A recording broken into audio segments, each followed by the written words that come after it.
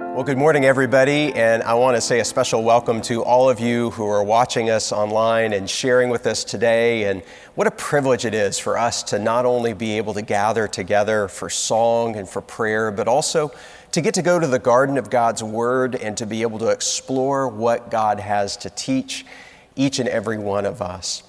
Today, I'm excited for this message and this part of our Ephesians series, but I want to begin with a story. It's a true story of a couple by the name of Fred and Cheryl who had a heart for children. They had 2 teenage boys, but they had always wanted to adopt. They had a heart for the country of Haiti and the midst of the poverty that was there. And there was a young girl by the name of Addie who was 5 years old, whose parents tragically died in an automobile accident, leaving Addie with no family at all. Working through the adoption agency, they were able to bring her to the United States. They traveled down to go and to be with her and to do all of the paperwork and bringing her to the United States. In fact, Fred describes the moment that his heart exploded was the moment when they walked off of the tarmac as they were getting off of the plane into the United States, and little 5-year-old Addie's hand reached up and clasped his for support and comfort. Well, they had planned a great welcome that night in their home, and in this home they had an abundance of food. They had a big table set with pork chops and mashed potatoes and green beans. Little Addie had never seen that much food in all of her life. And with those 2 teenage boys at the table, they ravenously ate and consumed everything at the table. And little Addie ate, and she ate gingerly, and then she was amazed as all of the food disappeared. And Cheryl, her new mother, could tell that Addie was a little sad and a little afraid. And she started to figure out what it was. Addie had never seen that much food in her life, and she was afraid that that was a big celebration and that there wasn't now going to be food for a week or maybe longer, because that had been her experience. And so Cheryl took her young daughter by the hand, took her into the kitchen, and opened up the walk-in pantry and opened up all of the cupboards so that she could see all of the food. Addie's eyes were like saucers as she took in all of the abundance. And then Cheryl said this to her new daughter. She said, "No matter how much those big boys eat, there will be more. You are home. You are part of us. There is enough and more to spare. You will never go hungry again." Imagine what it was like for that little girl who had grown up in such poverty and with such scarcity to all of a sudden encounter the riches of a new way of life. At the heart of the gospel is an invitation. And at the heart of that invitation is for you and I to be a part of a new kind of family. And this is not a family of scarcity. It is a family of abundance. It is greater than we can ask or even imagine. Which reminds me of the movie Star Wars. It reminds me of the important scene where Princess Leia is having to convince Han Solo to get engaged. And, she talks about how she can pay him, make him rich. And he says, "How rich?" And richer than he could even imagine is what Luke Skywalker cajoles him into thinking. And Han Solo famously says, "I don't know, I can imagine quite a lot." Well, his smuggler's mind, Han Solo cannot imagine the riches, not so much of fame and of fortune, but the riches of adventure, the riches of a mission and a purpose greater than himself, and the riches of love and of family. This is the invitation that he was given, and it's just but a glimpse of the invitation of what we're given in the gospel. It is greater than all that we can ask or even imagine. We're in the midst of a series of messages in the book of Ephesians. We're walking through this incredible letter to be able to discover the harmony that is found on the other side of hostility. And we've discovered how the book of Ephesians is divided into kind of 2 halves. The first 3 chapters is all about finding true peace.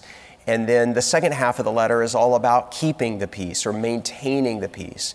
This is the last portion of chapter 3, what we're going to look at today. And so this is the culmination and the climax of what it means to find true peace. And this is what the Apostle Paul writes. For this reason I kneel before the Father, from whom every family in heaven and on earth derives its name. And I pray out of his glorious riches that you may be strengthened in your inner being with power, so that Christ may dwell in your hearts through faith. And I pray that you, being rooted and established in love, may have the power with all the Lord's holy people to grasp how wide and long and high and deep is the love of Christ, and to know this love that surpasses knowledge, that you may be filled to the measure of all the fullness of God.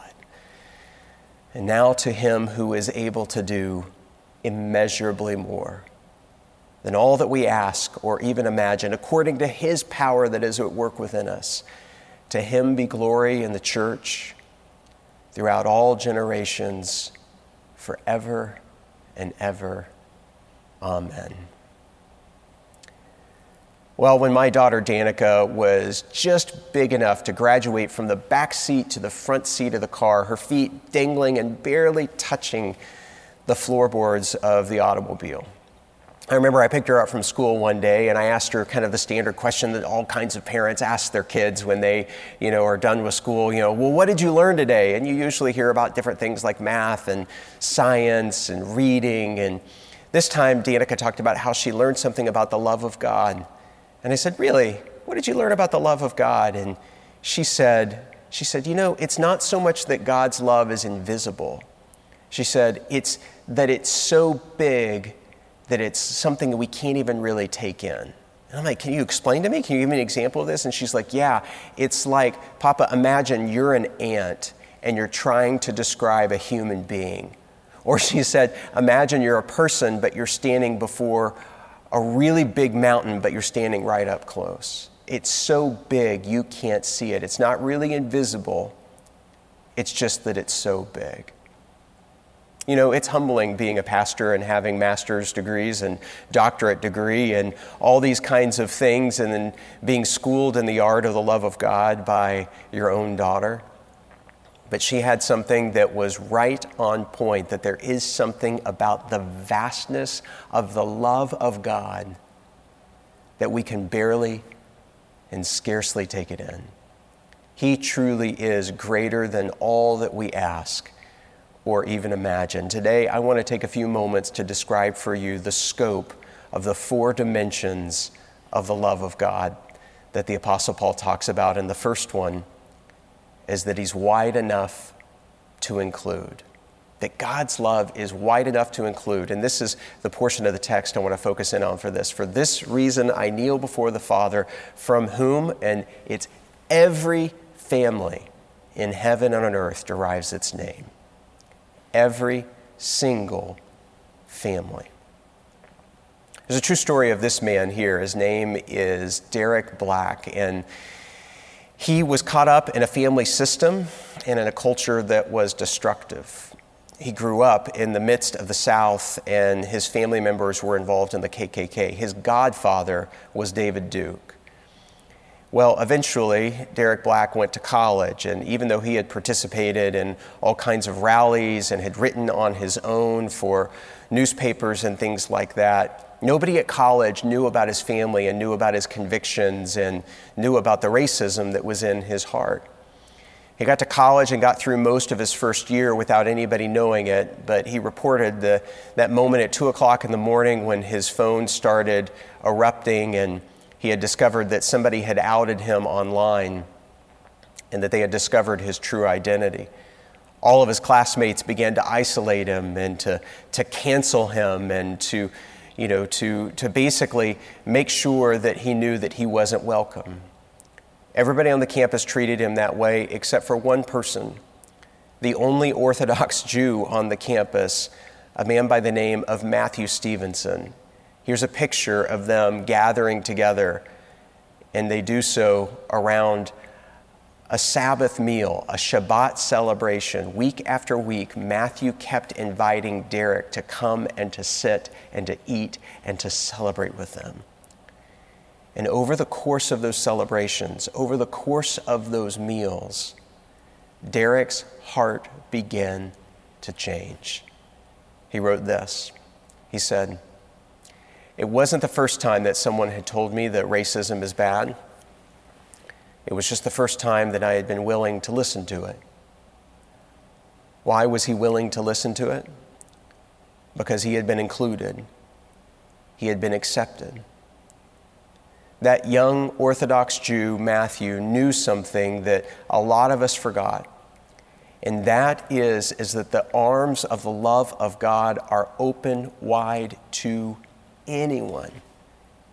That God loves us exactly as we are and not as we should be. And that the love of God is so great that it refuses to leave us the way that we are. How wide, how long, how high, how deep, but first, how wide is that love of God? And do we live with that kind of mindset that our tables and our lives are open to include and welcome anyone? Because every family has its origin in God. And so first we discover that the love of God is wide enough to include. Secondly, we discover in the gospel that it is long enough to endure. This is what the text tells us. To him, meaning Christ, be the glory in the church and in Christ Jesus throughout all generations, forever and ever. Every generation on into eternity. We have to have a big picture when it comes to our faith. When I was working in Houston, Texas, I worked for Pastor Vic, beloved senior pastor of this church. And Vic, whenever I'd go into his office, I would either go out with a reading assignment, but more often than not, I was given a book, and it was given to me, and I would read. I often told people that I read more in my first couple of years in seminary working for Vic, or coming out of seminary working for Vic, rather, than actually that I read in seminary. And I remember one time I went into his office, asked him a question that had absolutely nothing to do with church history, and I ended up with this book walking out. Vic had handed me one of his favorite historical writers at the time. Mark Knoll had written a fantastic book called The Scandal of the Evangelical Mind, and Vic had handed me a new publication called Turning Points. This is the actual book that he gave me, and he told me to look at it. And so I looked through this book, and it, in a very short order, gives you the scope of all of church history. You know, the most common question that I get today, when I'm grocery shopping or out and about in the world, the most common question that I get today is, are you worried about the church? Are you concerned that the church might not be able to make it? And they mean that both in the sense of Peachtree in particular, but also the church in general. And it's funny when I get this question because I just smile and I think of Vic and that scope of history. And I don't do this, but what I really want to do is to say, am I worried about the church? Am I worried about the church that was started in the midst of tragedy? A church that very quickly in Jerusalem experienced the destruction of the temple and them having to be scattered? Am I worried about the church who actually, walked through just decades of persecution in the Roman Empire? Am I worried about the church that struggled amidst all of these councils to try to wrestle and understand with the true identity of Christ? Am I worried about the church at the collapse of the Roman Empire when everything civilized seemed to unravel and to fall apart? Am I worried about the church as Christians had to flee into monastic communities and to hide in order to preserve the faith? Am I worried about the church through years of struggle and the loss of civilization and the consolidation of power under Charlemagne when there was now incredible co-opting and corruption within the church? Am I worried about the church that was split in 1054 with the Great Schism? Am I worried about the church as they went through the Dark Ages and that time where there were even incredible plagues where at one point half of Europe died in 4 short years? Am I worried about the church through times of Reformation and Counter-Reformation and Catholics and Protestants, the infighting of the church where the church was literally killing herself? Am I worried about the church that was given through revolution and bloody civil wars and even world wars? Am I worried about the church today? No, I'm not worried about the church today. And the reason that I'm not worried about the church today is that that promise has held true, that forever and ever through every generation, what we know is that the gospel continues to shine. It is long enough to endure. And so the love of God is wide enough to include, it's long enough to endure, and it's also high enough to inspire. The short scripture that I think captures this is that Christ may dwell in your hearts through faith. In other words, when you put your trust in Christ, He comes to live within you. Bob Goff tells the true story of a couple by the name of Kelly and Craig. Kelly and Craig Perkins were very active people, young adults who he describes as the kind of people that would go to the gym and then come home for a long run so they can do their real workout. They were the kind of people who were not only active physically, but active socially and engaged in their community. One day, Kelly discovered that she was unusually tired, and her heart was racing even though she was resting. At first, the doctors thought that she was having a panic attack of some sort, but after further investigation, they discovered that she had a very rare infection that had actually destroyed the insides of her heart, and that in a very short order, if she wasn't given a new heart, that she wasn't going to survive. She needed a heart transplant. On the East Coast, because they lived in Southern California, there was a woman by the name of Alice. Alice's true passion was riding horses, and on a terrible horse riding accident, Alice's brain became irreparably damaged, but her body was intact.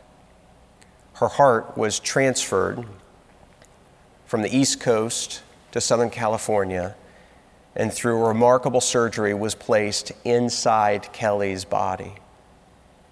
You can imagine the complexity of a surgery like that, not just in getting all the tubes and the plumbing working, but also the electrical and the nerve side of how things work with a heart. In fact, her doctor told her that she was going to have to learn how to speak to her heart. Well, after she started to recover, Kelly and her husband were so amazed by this new gift of life. They were so inspired that they began to do this activity. They began to climb. They climbed mountain after mountain in order to raise awareness for people to do organ donation. Here's a picture of them on the top of an incredible peak. They've done this all over the world. Kelly continued to struggle with the emotional impact of the fact that another person's heart lived within her.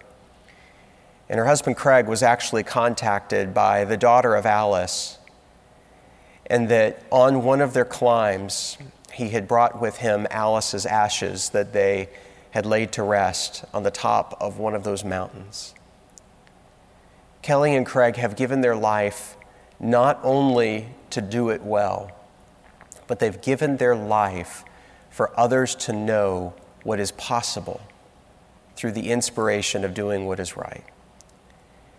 And so I love to hear story after story about what God does in people's hearts when we learn to trust Him. Wide enough to include, long enough to endure, high enough to inspire, deep enough to empower. The scripture that Paul uses here is this: and I pray that you, being rooted and established in love, may have power together with all the Lord's holy people to grasp, to comprehend, to understand. You know, the word that repeats over and over again in today's passage is the word power. In the original Greek, that's the word dunamis, which is where we get our English word for this, for dynamite. In other words, there's something explosive about the true power and love of Almighty God. That you may have the power, according to His power that is at work within you. You and I have this power. The same power, Paul says, that raised Christ Jesus from the dead is available to us. The question is, through the power of the Holy Spirit, do we tap into that power? Or do we live differently, as if that power didn't exist? Dear friend in this church, and a great business leader, a guy by the name of Tim Irwin, has written a book called Extraordinary Influence. And in this book, he talks about the deconstruction of constructive criticism, and he tells this story at the beginning of his book.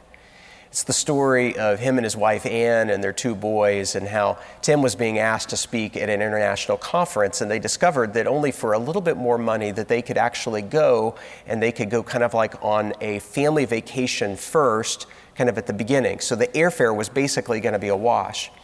And then they wanted to always go to the country of Portugal.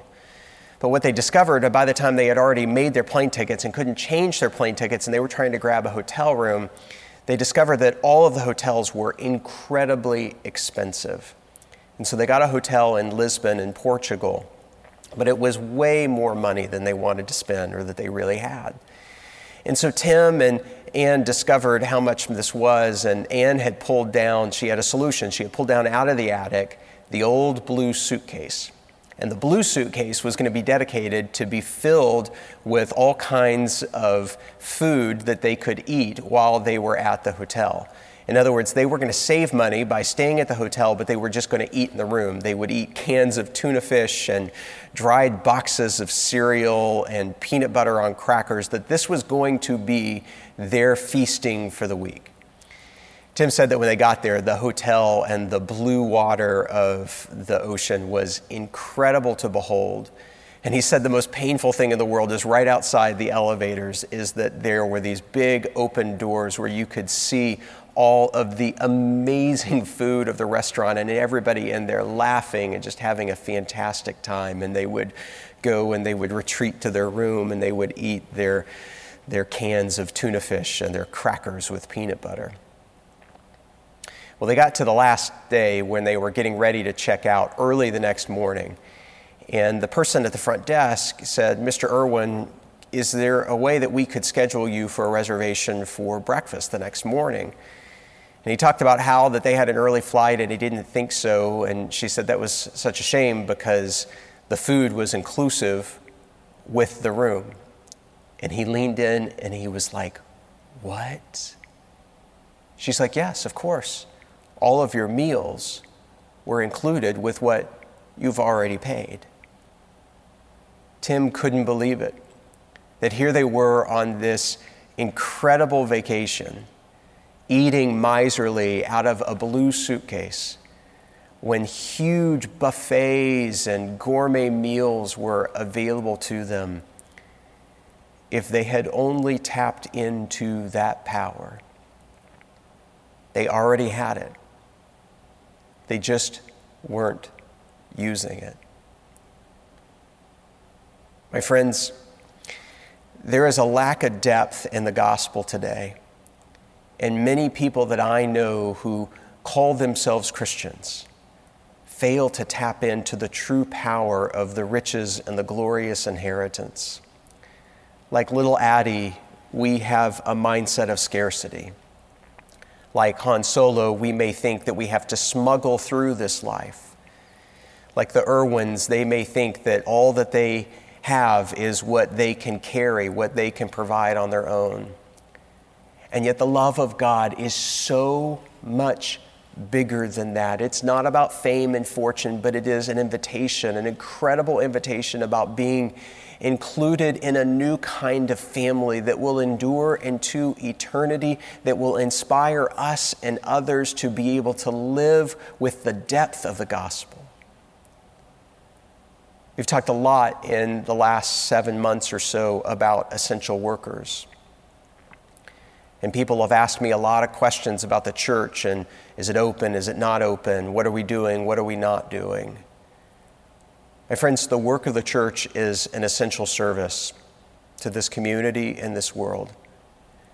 And the reason that I can say that with conviction is because what we do at the church is we share and show and demonstrate and inhabit the very love of God. And I believe that we will not find any peace in our time until we tap into that power, into the love of God. It's almost like we as a society are eating out of that blue suitcase as opposed to feasting on what God has in store for us. You know, for us here at Peachtree, this is the time of year and the season where we talk about making our plans and our dreams and looking ahead to the year that is to come. And I know that this has been a year of great uncertainty. And yet God's reliability, as we've talked about this fall, is available to each and every one of us in the midst of that uncertainty. We've also now been talking about the unity and the peace that is found only through God. You know, this thing that you received in the mail, if you're a part of Peachtree, this pledge card that is a part of the mailing that came with us. Our theme this year is so that Christ may dwell, from this very scripture, that God's love takes root deep into your heart and into mine.